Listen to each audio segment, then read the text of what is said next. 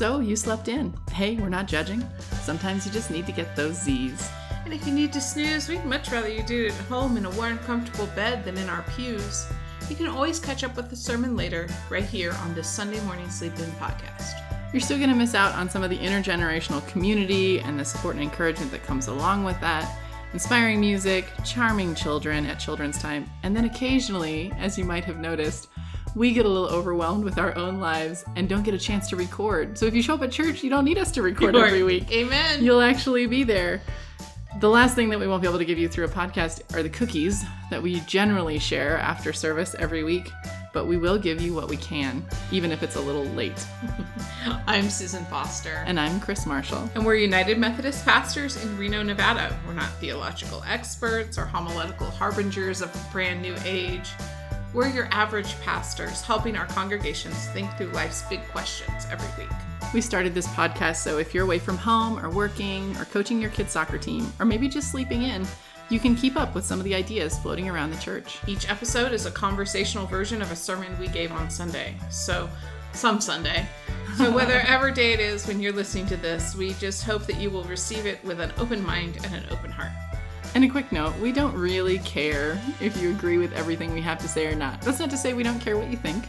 But we don't expect that you'll agree with us. We want you to figure out what you think, and our hope, our sincere hope, is that you will experience the mysterious loving force in the world we know as God moving in your life as you consider this. So, Chris. So what date are we on? April what?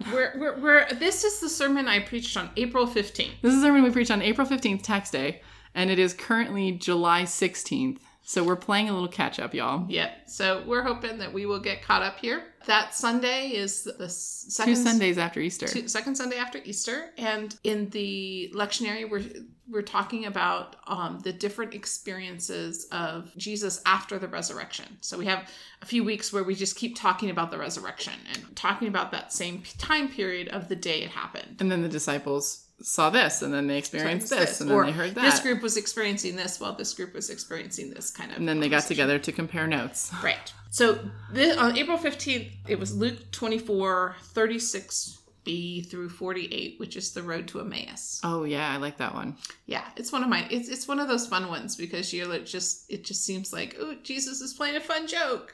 Yeah, ha ha. But also, it's life. Yeah. I mean, it is life. It is life. So how I approached it was, I am fascinated by the fact that we must pass people we know all the time. Oh, that's like one of my least favorite things, though. like showing up at the grocery store and like somebody you see there is somebody that you see is out of context of someplace else, and you're suddenly like insecure about the fact that your shopping cart is full of Chips Ahoy and milk. Yeah, well, I'm more thinking about the 6 degrees of separations, right? Like the connection stuff, right? Mm-hmm. Like you connection with someone or cross paths with somebody without even realizing it. Like I think of my friend Heather Bales, and I were at the same Lilith Fair concert 6 years before we met each other. Yeah. Right? Like, and you're just having the conversation, and that concert was in Pennsylvania, and we were in California by the time we met. Yeah. Right? Or the woman at a clergy woman's gathering who I was talking with her and it discovered that she had dated a guy I used to babysit. Wow. Right? And you're just kind of like... That's a fun one. That's just kind of a random... But in high school, my parents and I did a big round-the-country trip, and we were at the Air and Space Museum in Washington, D.C., and we turn around, and there's the pastoral couple from the church down the Methodist church down the road in Oroville, and their daughter, and we're all in the Air and Space Museum at the same time, and didn't in know the same place in the Air and Space Museum, same place, and at the same time, and because that's a huge museum. That's how I felt about it. I was in the Nebraska airport, and I turned around, and Greg Berquist was there. Right, exactly. Like, and it's like, well, you're my boss. Why are you California? Here? Why are you here?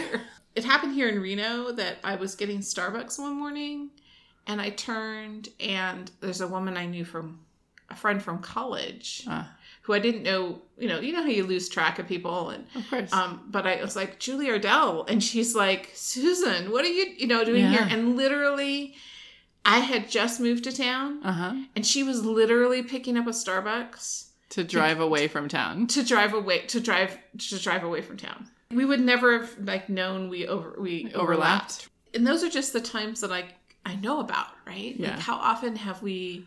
I often wonder how often me and my friends show up in people's vacation photos in Japan. Like, right. we're walking around at Disneyland or Yosemite or like one of those, like the Golden Gate Bridge. Right. And there's a friend of mine in Japan looking at somebody's vacation photos and going, oh my gosh, that's Chris. my friend from, wherever. Or like every so often, like Facebook will do this, like, oh my God, they were in this, these two people who eventually got married were kids and they were at the same vacation spot at the same time with their families. Thanks, right? Facebook. Because I saw something the other day on Twitter that was like a person saying, 2 of my friends were dating for a long time and broke up and are with new significant others and have blocked each other on Instagram.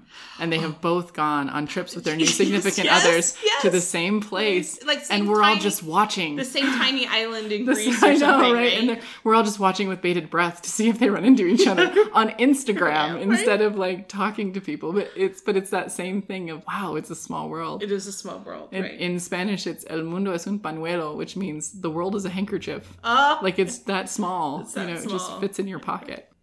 So, how many other times does that happen? How often do we pass others unawares? Have I just had my eyes closed? Like I'm not, sometimes I think we probably attentive to things and we're just not in the moment. Right. We're somewhere else. Or if you're me, you're pretending to be someplace else. It's like, people, just stay in your category, will you? Right. Well, and that actually like leads to my next story. And that is there's an episode of the Three Stooges where Curly cries, Mo, I can't see. Uh-huh. And Mo replies, what's the matter? And Curly says, I've got my eyes closed. Oh, no. Right? Which is such a silly, right? Yeah, of course it's Three Stooges, right? But we wander around with our eyes closed. Yeah. We do it all the time. I can't see you.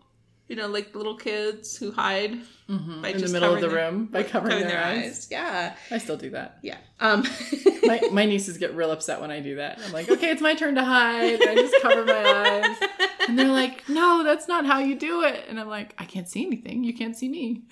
And they're like, Anti-KK. You're the worst. You're the worst. Yeah. So when we hear this story of the road to Emmaus, and the story of Simon and Cleopas' encounter with Jesus, it's the story of a couple of guys who are wandering around with their eyes shut, oblivious to the wonder around them. And they're walking away from Jerusalem and away from this, they're like, okay, can't handle this situation. I'm going to walk away from the situation, walk away from the danger. And they're walking from Jerusalem to Emmaus, which is only like 11 miles. 11 miles. It's not very, it's a nice hike, but it's not. It's a day trip. Right. And at some point, they're joined by this stranger.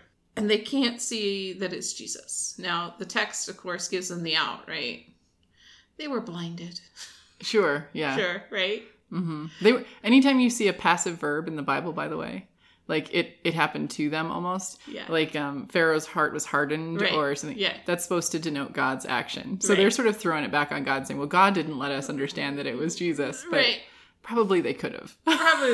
Right? They're kept from knowing, right? Yeah. Then the way the story is told, Jesus is also playing dumb. Right? Oh, yeah, no, Jesus is just... Like, so what are you guys all upset about? What are you talking about? Huh? Yeah.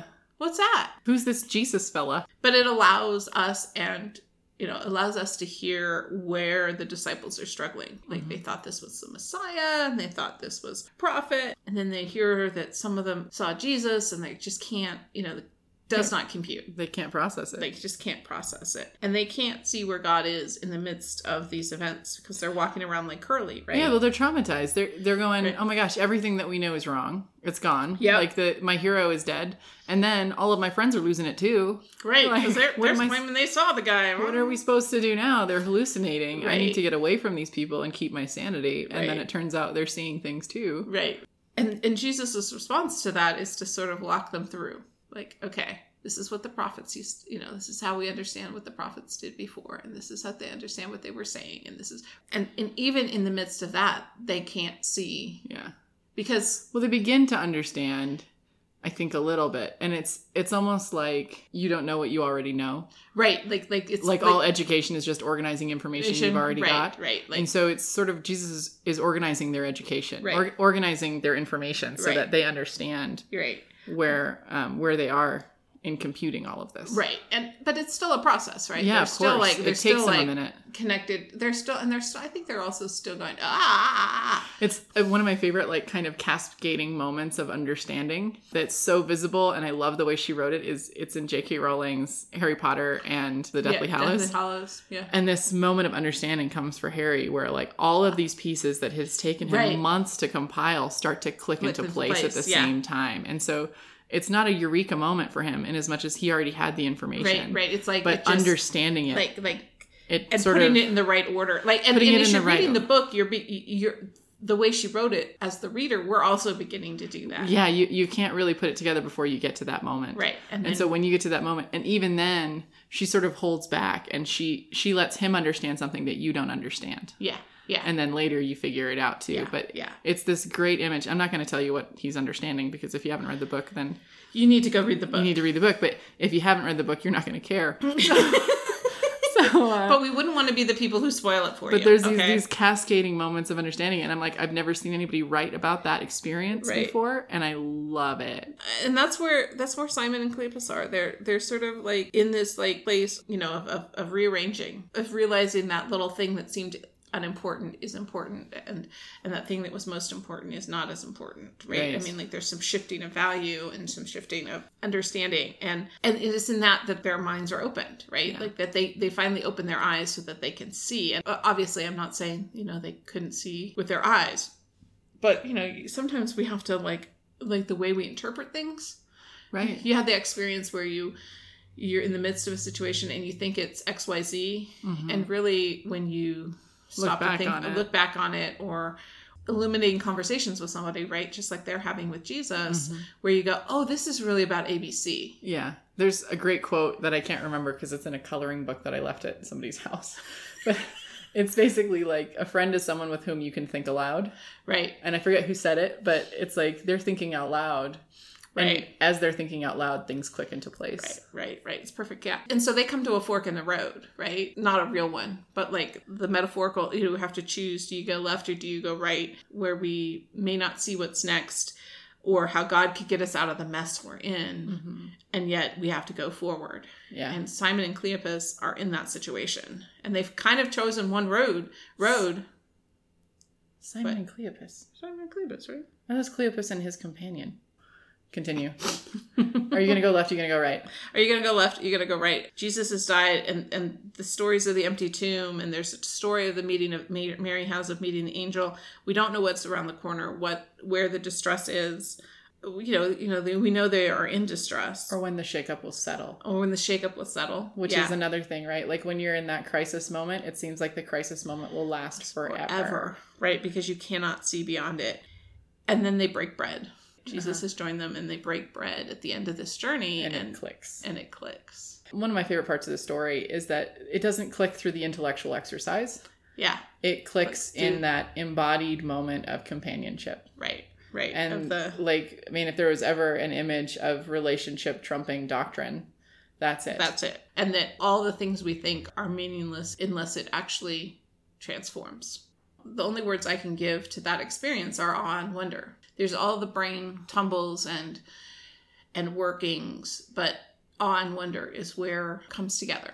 Yeah, because if you're terrified and defensive, you're not going to be processing well.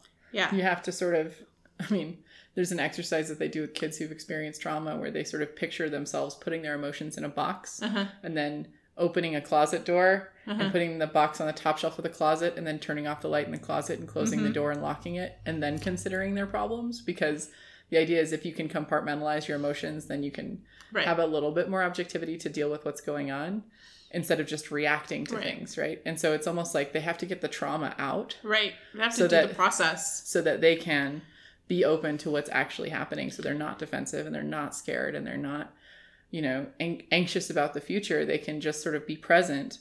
And then all of a sudden they go, oh, this is what it's about. Right. And I think that that's where they're at. They're like, oh, all of that is, we've constructed this conversation that allows us to put it in perspective. And then we can allow the awe and wonder in. Yeah. Come at it from a place of thankful inquisition to bring curiosity and gratitude instead of fear and worry. That's the thing I think that we need to take away from this. that we can't get stuck. Mm-hmm. We need to allow ourselves the ability to process things in a way that allows us that space for awe and wonder. The calm serenity. That's what brings us into the next phase. And I really want to be clear that awe and wonder isn't always gorgeous. No.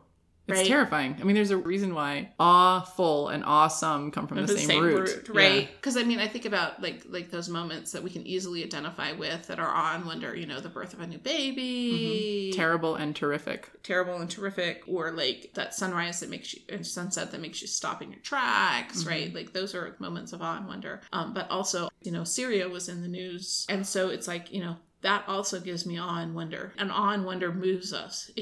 We don't just sit with awe and wonder. Mm-hmm. We have a tendency to sit with the things that are bugging us and the, you know, the problems and the, right? But awe and wonder is what moves us from the path we were on to the path we should be on. Right. And from being overwhelmed into Action. purpose. How we see that in this story is that in the awe and wonder, Simon and Cleopas jump up and run back to Jerusalem. Yeah. They run back to the chaos. Right? They go, oh, we're not supposed to be here. We're supposed to be in the chaos. There. And with such conviction that they must do it immediately. Right. Well, and having experienced the trauma and seen the other side, they realize they have something to offer. Right. The people who are still undergoing the trauma. Right. Like, we can not just give them more wounds. Right. We can show them where the healing starts. Right. And what's, you know, fascinating about that is that they're doing that in the midst of, you know, when we think about the whole story, is that they're not the only one that's happening to. Yeah. That we begin to get these other stories of Jesus appearing and helping people do that work. Right. And when we do that in community, when we take the awe and wonder. When you get some critical mass, right? Right. Then it's everybody sort of moves over at the same time. Yeah. Like, you can sort of move forward together as community instead of, well, I'm an individual, I've been fixed, so I'm going to go off and do my own thing. Right. It's like, you know, help your community move forward. Yeah. So anyway, that's what we talked about. Well, that's great. Yeah. Well, thanks, Susan. Thanks, Chris. And thanks to all of you for listening to the Sunday Morning Sleep-In podcast after our delay. If you have questions for us or stories that relate to what we've been talking about, you can shoot us an email. We're sundaymorningsleepin@gmail.com, or you can find us on Facebook or at sundaymorningsleepin.com. That's where our entire archive is. You can listen to every episode. You can see links to all the stuff that we talk about. It's fantastic. It's both awesome and awful. I was just going to say that. Terrible and terrific. The scripture for this podcast is Luke 24, 36b to 48, and there will be a link to that scripture on the archive as well. The theme music you're hearing is Take Me Higher by Jazzer.